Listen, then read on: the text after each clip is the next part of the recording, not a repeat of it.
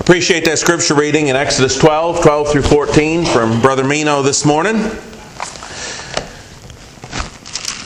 Grateful to see a few visitors here this morning. I see that some of our folks who are typically here are probably away with their families in a different congregation this morning as well. But we are grateful for everybody's attendance. In the December the 18th Gospel Minutes, I know some of you received that in the mail and we have copies out here. There was a very good article by Brother David Thurman, and it was simply entitled, Remember. And I would like to begin this morning's lesson with the same section of Scripture that he focused on in that article, and that is Joshua 4, beginning at verse 1. I'm not going to preach his article, but it's a good place to start. It says in Joshua 4 and verse 1 and following, "And it came to pass, when all the people had completely crossed over the Jordan, that the Lord spoke to Joshua, saying, Take for yourselves 12 men from the people, 1 man from every tribe, and command them, saying, Take for yourselves 12 stones from here out of the midst of the Jordan, from the place where the priest's feet stood firm. You shall carry them over with you and leave them in the lodging place where you lodge tonight. Then Joshua called the 12 men whom he had appointed from the children of Israel, 1 man from every tribe. And Joshua said to them, Cross over before the ark of the Lord your God into the midst of the Jordan, and each one of you take up a stone on his shoulder according to the number of the tribes of the children of Israel, that this may be a sign among you when your children ask in time to come, saying, What do these stones mean to you? Then you shall answer them that the waters of the Jordan were cut off before the ark of the covenant of the Lord. When it crossed over the Jordan, the waters of the Jordan were cut off. And these stones shall be for a memorial to the children of Israel forever.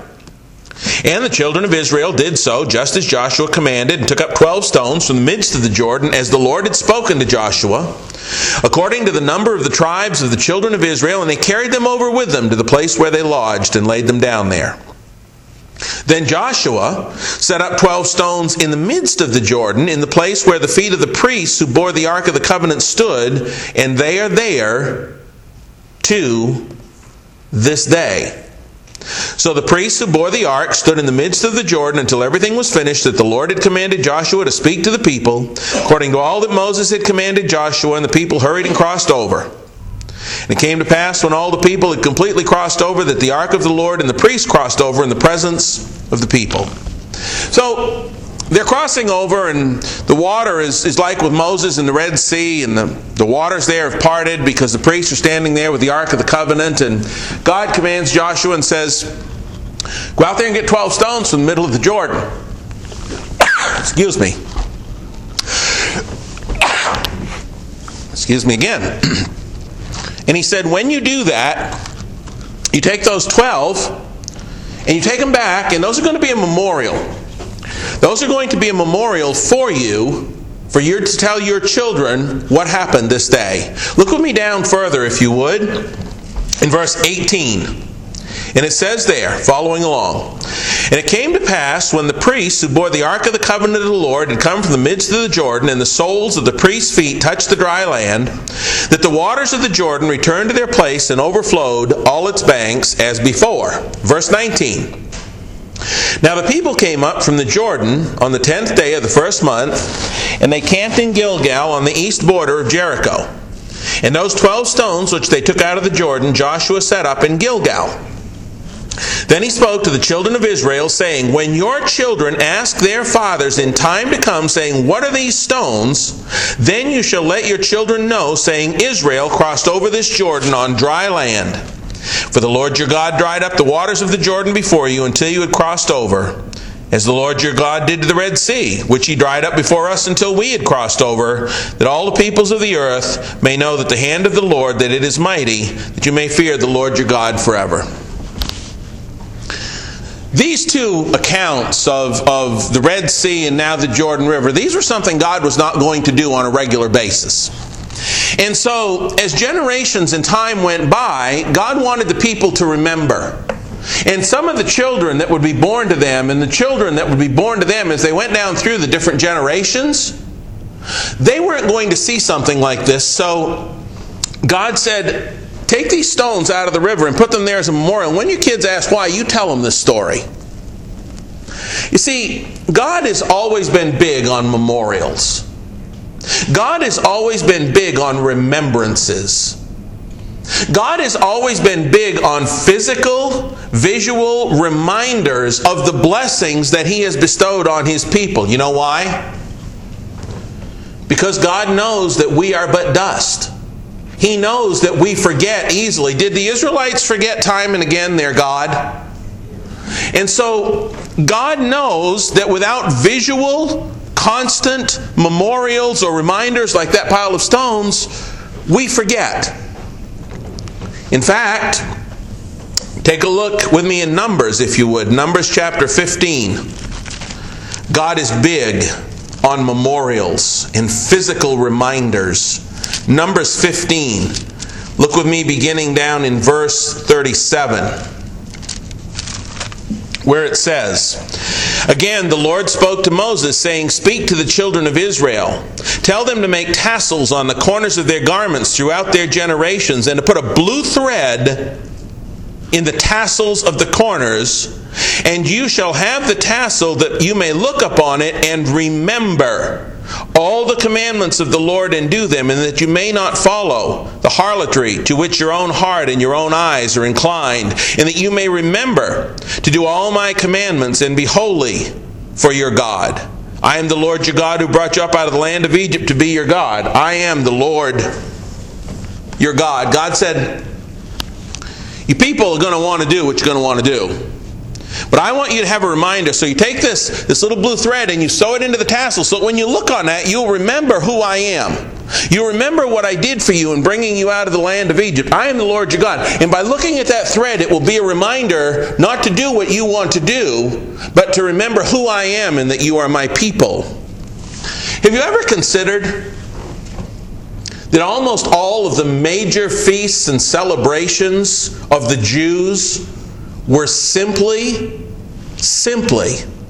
visual reminders and memorials instituted by God so that His people would not forget how helpless and hopeless and enslaved they had been previously, and how incredibly, how unbelievably, how powerfully God had rescued them.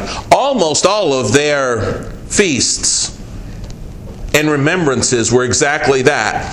For example, do you know why the Jews were commanded to observe the Sabbath day? It wasn't just so they could rest. I'll show you. Go with me in your Bibles to Deuteronomy 5, would you please? Look at why they were to do that. In Deuteronomy chapter 5, as the next generation there is getting ready to enter the promised land, Moses reiterates the Ten Commandments. And look what he says in Deuteronomy 5, verse 12. "Observe the Sabbath day to keep it holy as the Lord your God commanded you." And then he gives them these instructions. 6 days you shall labor and do all your work. But the seventh day is the Sabbath of the Lord your God. In it you shall do no work. You, your son, your daughter, male servant, female servant, ox, donkey, your cattle, your stranger, anyone in your gates, that your male servant and your female servant may rest as well as you. Now, that's all well and good. It was a time of rest. They needed to do that. But look at why. The next verse. "And remember that you were a slave in the land of Egypt, and the Lord your God brought you out from there by a mighty hand, by an outstretched arm. Therefore," that's the reason the Lord your God commands you to keep the Sabbath. That was the purpose for instituting the Sabbath. Yes, so that the people could rest, but also so that they would rest and consider how awesome their God was and what He had done. Therefore, that's the reason I'm instituting the Sabbath, God says, so that you will remember who I am. You will take time to stop in your busy schedules and stop work and stop all of those earthly considerations and stop and rest and remember what I have done for you. That was the purpose. It was a visual reminder. Did you know the Passover was the same thing? Turn to me in your Bibles to Exodus 13.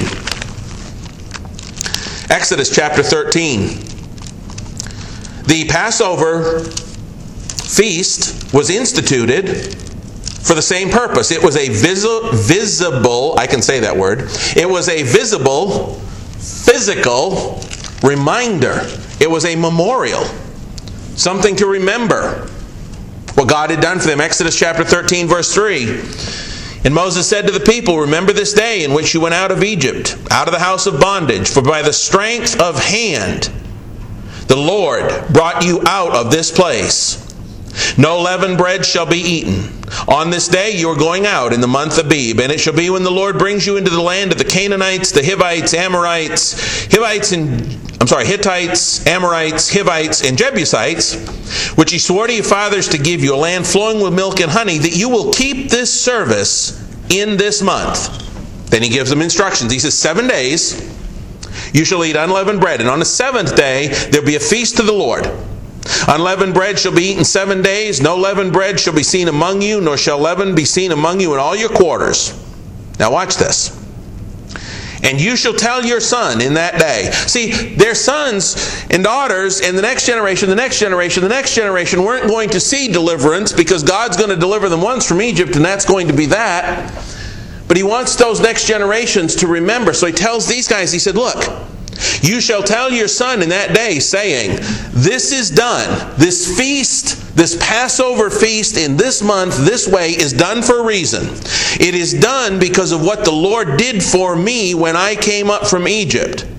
It shall be as a sign to you on your hand and as a memorial between your eyes, that the Lord's law may be in your mouth. For with a strong hand the Lord has brought you out of Egypt. You shall therefore keep this ordinance in its season from year to year. The reason I want you to do this, God said, I don't want you to forget me. I don't want you to forget what I've done for you. So that's why I'm instituting this feast. This is why you've got to keep it. This is what you've got to teach your children. Teach them how important it is to remember me and what I've done for you. About 40 years later, if we go ahead 40 years from this instruction being given in Exodus 13, we would see that this instruction hasn't changed. This memorial hasn't changed. Time in the passing of generations has not affected or changed God's memorial that He instituted. Because you see, God, all of God's plans are perfect, right? God's plans are perfect. His ways are not our ways, neither His thoughts our thoughts. Isaiah 55. And God had this perfect plan. And God knows us. He knows that we are but dust. He knows we need these reminders. And so God designed these reminders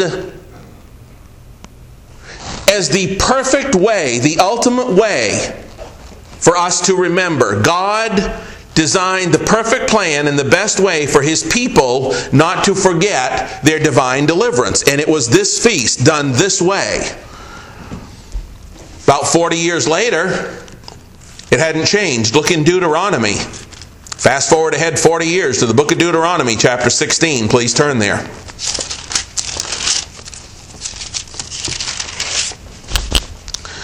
And it says there in Deuteronomy 16, as the next generation, because we all know that first generation, we know that because of their own sin and their lack of faith and trust, they didn't go into the promised land even after they had the 10 commandments, but they traveled around and died off there in the desert. But when the next generation's getting ready to go in, notice it's the same commandment. Deuteronomy 16. Observe the month of Abib and keep the Passover to the Lord your God. For in the month of Abib the Lord your God brought you out of Egypt by night. Therefore, or for that reason, that's the whole purpose of this. You shall sacrifice the Passover to the Lord your God from the flock and the herd in the place where the Lord chooses to put His name. You'll eat no unleavened bread with it. 7 days you'll eat unleavened bread. You shall eat no leavened bread with it. 7 days you shall eat unleavened bread with it. That is the bread of affliction. For you came out of the land of Egypt in haste. that you may remember the day," that's what this memorial was all about, "in which you came out of the land of Egypt all the days of your life. No leaven shall be seen among you in all your territory for 7 days, nor shall any of the meat which you sacrifice the first day at twilight remain overnight until morning. You may not sacrifice the Passover within any of your gates which the Lord your God gives you, but at the place where the Lord your God chooses to make his name abide. There you shall sacrifice the Passover at twilight, at the going down of the sun, at the time you came out of Egypt. And you shall roast and eat it in the place which the Lord your God chooses, and in the morning you shall turn and go to your tents. 6 days you'll eat unleavened bread, and on the 7th there will be a sacred assembly to the Lord your God. You shall do no work on it." He continues, "You shall count 7 weeks for yourself. Begin to count the 7 weeks from the time you begin to put the sickle to the grain. Then you shall keep the Feast of Weeks to the Lord your God with the tribute of a freewill offering from your hand, which you shall give as the Lord your God blesses you. You shall rejoice," verse 11, "before the Lord your God, you, your son, your daughter, your male and female servants, the Levite within your gates, the stranger, the fatherless, the widow who are among you, the place where the Lord your God chooses to make his name abide. And you shall remember that you were a slave in Egypt, and you'll be careful to observe these statutes." Please notice it's a time of rejoicing. It's a time of giving back to God. It's a time of remembering God's great deliverance that he gave these people and the incredible things he did and the 10 plagues and the parting of the Red Sea and all that incredible, awesome power of God on display as God took his people and kept his promise and led them out of Egypt with a mighty hand. God says, "I'm giving you some memorials. I want you to keep these in order that you may remember. It will keep you strong." Verse 13, it's a time of rejoicing. Verse 11. Also, verse 13 and following, "You'll observe the Feast of Tabernacles 7 days when you have gathered from your threshing floor and from your winepress, and you shall rejoice in you." He said, this is going to be a time I want you to just be thrilled. I want you to be awed by who I am, and I'm going to bless you, and I want you to rejoice, and I want you to remember, and what a great time this is going to be for you. Rejoice, your son, your daughter, your servants. And he goes on in verse 14, and he says, 7 days you'll keep a sacred feast to the Lord your God in the place which the Lord your chooses, because the Lord your God will bless you in all your produce and all the work of your hands, so that you surely rejoice. God said it's going to be an awesome time when you remember what I've done for you, and I'm going to keep on blessing you. 3 times a year, verse 16, all your males will appear before the Lord your God in the place which he chooses. Feast of unleavened bread, Feast of Weeks, and Feast of Tabernacles. They shall not appear before the Lord empty-handed. God says 3 times a year, I want you to gather and I want you to keep these feasts and remember. Every man shall give as he is able according to the blessing of the Lord your God, which he has given you.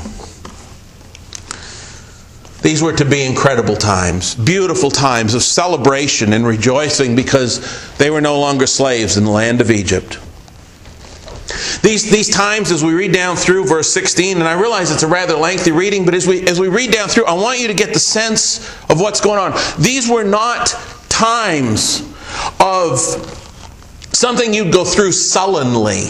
They were not something that you would go through thoughtlessly. They were not something that you would go through joylessly. They are not just some checklist to be kept. God said, I want you to keep these and I want you to rejoice as you remember me. These weren't things to be gone through routinely, but they were meant by God to be a time of great reflection, great remembrance, great happiness at being set free by God, to remember their mighty Redeemer and to appreciate Him and His God-given gift of freedom from the slavery and oppression of Egypt. Doesn't that sound like a wonderful time? God said, I want this to just lift you up as you remember who I am. But you know what? God's people, despite all of the joy we see God wanted them to have as they took this time to remember Him and kept all these memorials, Eventually, God's people became weary and sick and tired of these celebrations of God's goodness. They got sick and tired of these celebrations of God's great power. They got sick and tired and weary. They became a burden, these celebrations that were supposed to just take them back to how awesome their God was and give them strength and joy. But God's people came to not see it that way, and over time, they began to put as little as they possibly could into these feasts. They began to put the least amount that they could into their sacrifices to God, just enough so they could still say they were doing it. They didn't appreciate God. They didn't focus on God. It just became routine. It became something they did so they could get it off their list. They stopped putting their heart into it. They stopped giving God everything they had. Malachi chapter 1 verses 6 through 14 says, and God knew the difference. That's not an exact quote, but if you read that text in Malachi 1, 6 through 14, God knew they were given as little as they could. Their hearts weren't in it. His celebrations, his gifts that he asked for, it had just become mundane to meet and give anything to God. And his people in Malachi, God basically said, you're just going through the motions. You're doing as little as you can. You're not taking it into heart. He says that twice in Malachi 2 and verse 2. They just weren't taking this to heart anymore. They weren't seriously and sincerely engaged in giving back to God or remembering God or doing these things. They weren't grateful anymore. And so in the tail end of the book of Malachi in chapter 3, verses 16 through 18, even though some of his people had said, hey, it's pointless to do this, it's useless to do this, there were a few that did take God's words to heart. And because they chose to remember God's words, God said, I'm going to remember you. I'm going to bless you.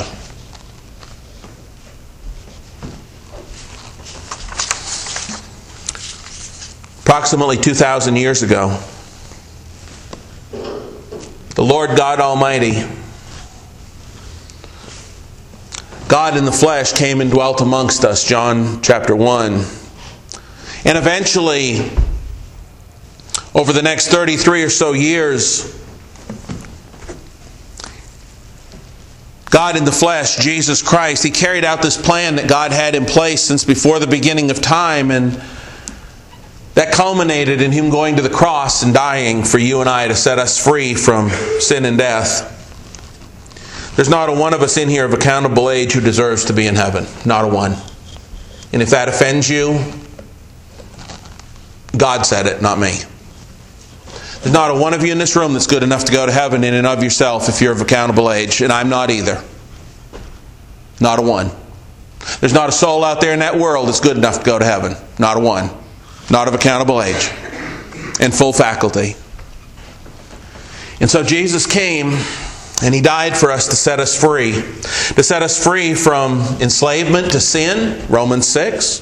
To set us free from having to endure the fires of eternal hell, which every one of us deserves in comparison to God and His holiness. And the night before Jesus Christ, God in the flesh, died that horribly excruciating death on a cross, He instituted one final and for all time memorial, a physical, visible, literal reminder and feast for His faithful and grateful to observe in remembrance of Him and His sacrifice and what He, God, had done for us by coming to die on a cross for us so that we don't have to go to hell like our sins deserve. He instituted one final, incredible, awesome feast that every time we observe it, it ought to take us back. Nothing else in this world should get in the way or in our thoughts except what an awesome God we have who came and set us free Not from Egyptian bondage, not from making bricks with no straw, but from the fires of eternal hell. Jesus came and He instituted, and it makes perfect sense because God has always been big on memorials, and especially the feasts that go with them, to pause and remember. And Jesus Christ instituted this incredible feast. It is not an annual, it is not some annual celebration or reenactment of His physical birth when He came into this world, which is foreign to any New Testament commandment. That's not what He instituted as a memorial. It's not what He asked for. But this memorial that He set up the night before He died for you and me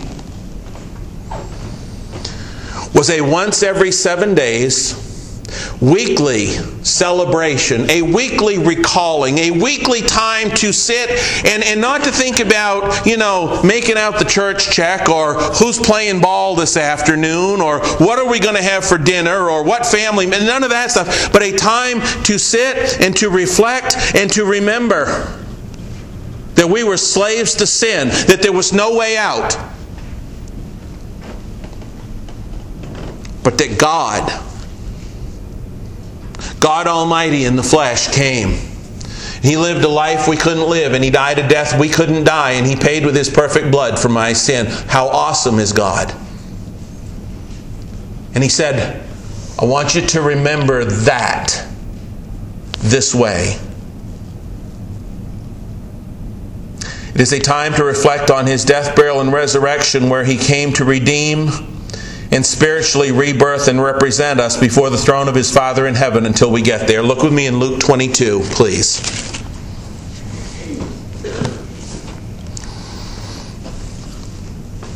This is completely consistent with the God who is so big on these memorials, and this is by far the biggest one of all. Verse 14, Luke 22.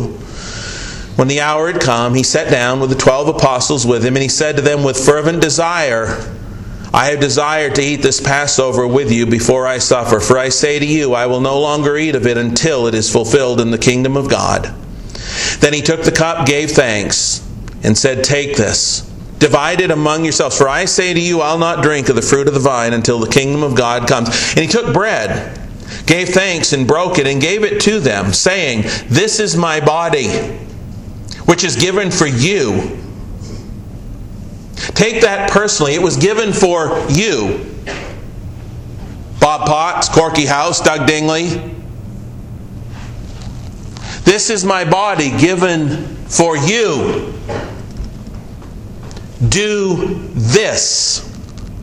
This is the memorial. This is the one I'm instituting. This is the one I'm concerned with. This is the important one. Do this in remembrance of me. When you get ready, I want you to take time. I want you to shut everything else off. I want it to be a time of rejoicing in what the Lord your God has done for you in delivering you from sin. I want you to put everything else away, and I want you to do this as a memorial or in remembrance of me. And the first century church did. Please turn to 1 Corinthians chapter 11. Once the church was established, even if you're very familiar with these passages, please turn there. 1 Corinthians chapter 11, beginning at verse 23, we see that the first century church did exactly that. That's how they remembered Him. 1 Corinthians 11, beginning at verse 23, Paul says to the church of Christ in first century Corinth, for I received from the Lord that which I also delivered to you, that the Lord Jesus, on the same night in which He was betrayed, right there in the shadow of the cross, knowing all things that were going to happen to Him, John 18 and verse 4, He looked at His disciples and said, I want you to do this. When He had given thanks, verse 24, He broke it and said, take, eat, this is my body, which is broken for you. Do this in remembrance of me. And in the same manner He also took the cup after supper, saying, this cup's the new covenant in my blood. This do as often as you drink it in remembrance of me. For as often as you eat this bread and drink this cup, you proclaim the Lord's death till He comes. We know that the first century church did that on the first day of the week. That's when they did it. In Acts 20 and verse 7, he said, as often as you remember me in this fashion, you remember in my death until I come back. But you see the beauty of that? You remember my death until I come back? You see the beauty? The beauty is, yeah, I died, but I'm alive because I'm coming back. Death couldn't stop me. I want you to remember that, because I am the Lord your God who delivered you. Verses 27 through 29 says, therefore whoever eats this bread or drinks this cup of the Lord in an unworthy manner will be guilty of the body and blood of the Lord. But let a man examine himself, and so let him eat of the bread and drink of the cup. For he who eats and drinks in an unworthy manner eats and drinks judgment to himself, not discerning the Lord's body.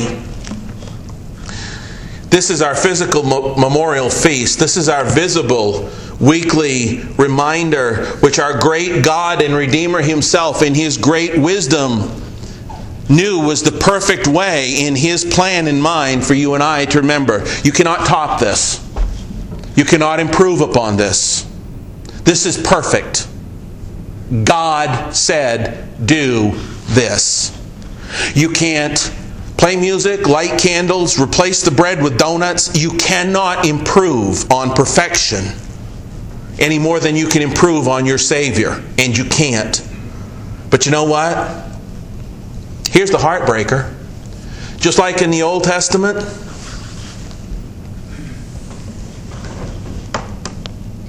a lot of people today have become weary of this. Both those outside as well as inside the Lord's church. There are those outside the Lord's church, and I realize that they don't have any claim on communion anyway.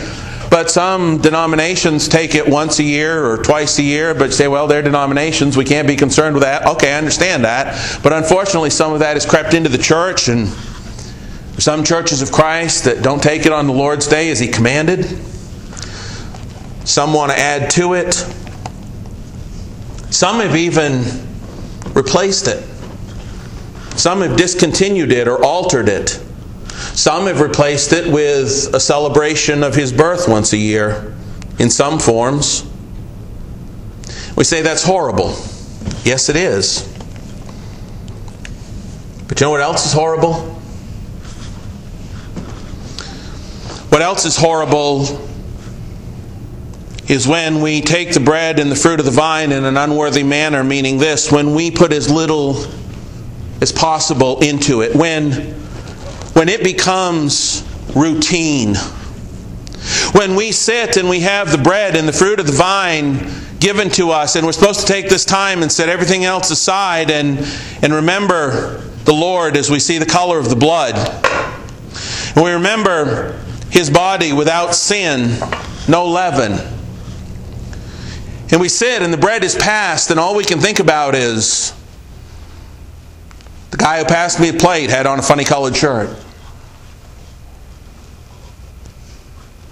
Or somebody shuffled their feet back there. I wish they'd keep quiet. Or I have something that I need to get for lunch and stop at the store first. When we put as little into it as possible and don't take the time to truly at least try to focus. When we go through the motions, when it becomes ritual. When we put as little as we possibly can into it while attaching the least possible amount of importance or gratitude to it, just to say we've got it done and oh, can we move on now so that we can be done. And then worse still, or same light, is those Christians who don't even show up on Sunday anymore. They've insulted the blood of the covenant. We read in Hebrews chapter 10, beginning at verse 19, that we are to hang on to the Lord, and that we're not to neglect the assembling of ourselves together. And we come together to break the bread, and to not be willing to even show up on a Sunday at a congregation somewhere to take of the fruit of the vine, to keep the memorial feast, is to take for granted what God did for us.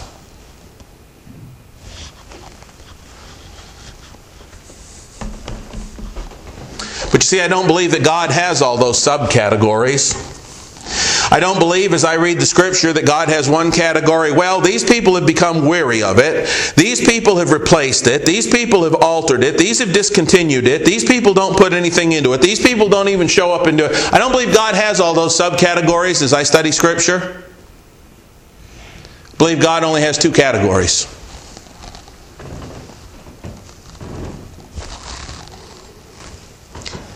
Those who love the Lord their God with all their heart, soul, mind, and strength, and therefore so appreciate and rejoice in everything God paid to set them free, that they are willing to pour everything they have got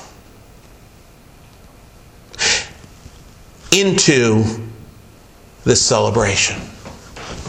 Those people who are willing to put everything they've got and everything they are and every fiber of their being that they possibly humanly can into this sacred and divinely appointed and empowering celebration week after week. And the other category is those who do not. I believe God only has two categories. I'm not talking about if we're trying and our mind strays. I'm talking about if we're not really putting everything we got into trying. Scripture says in 1 Corinthians 5 and verse 8, "Therefore let us keep the feast, not with old leaven, nor with the leaven of malice and wickedness, but with the unleavened bread of sincerity and truth."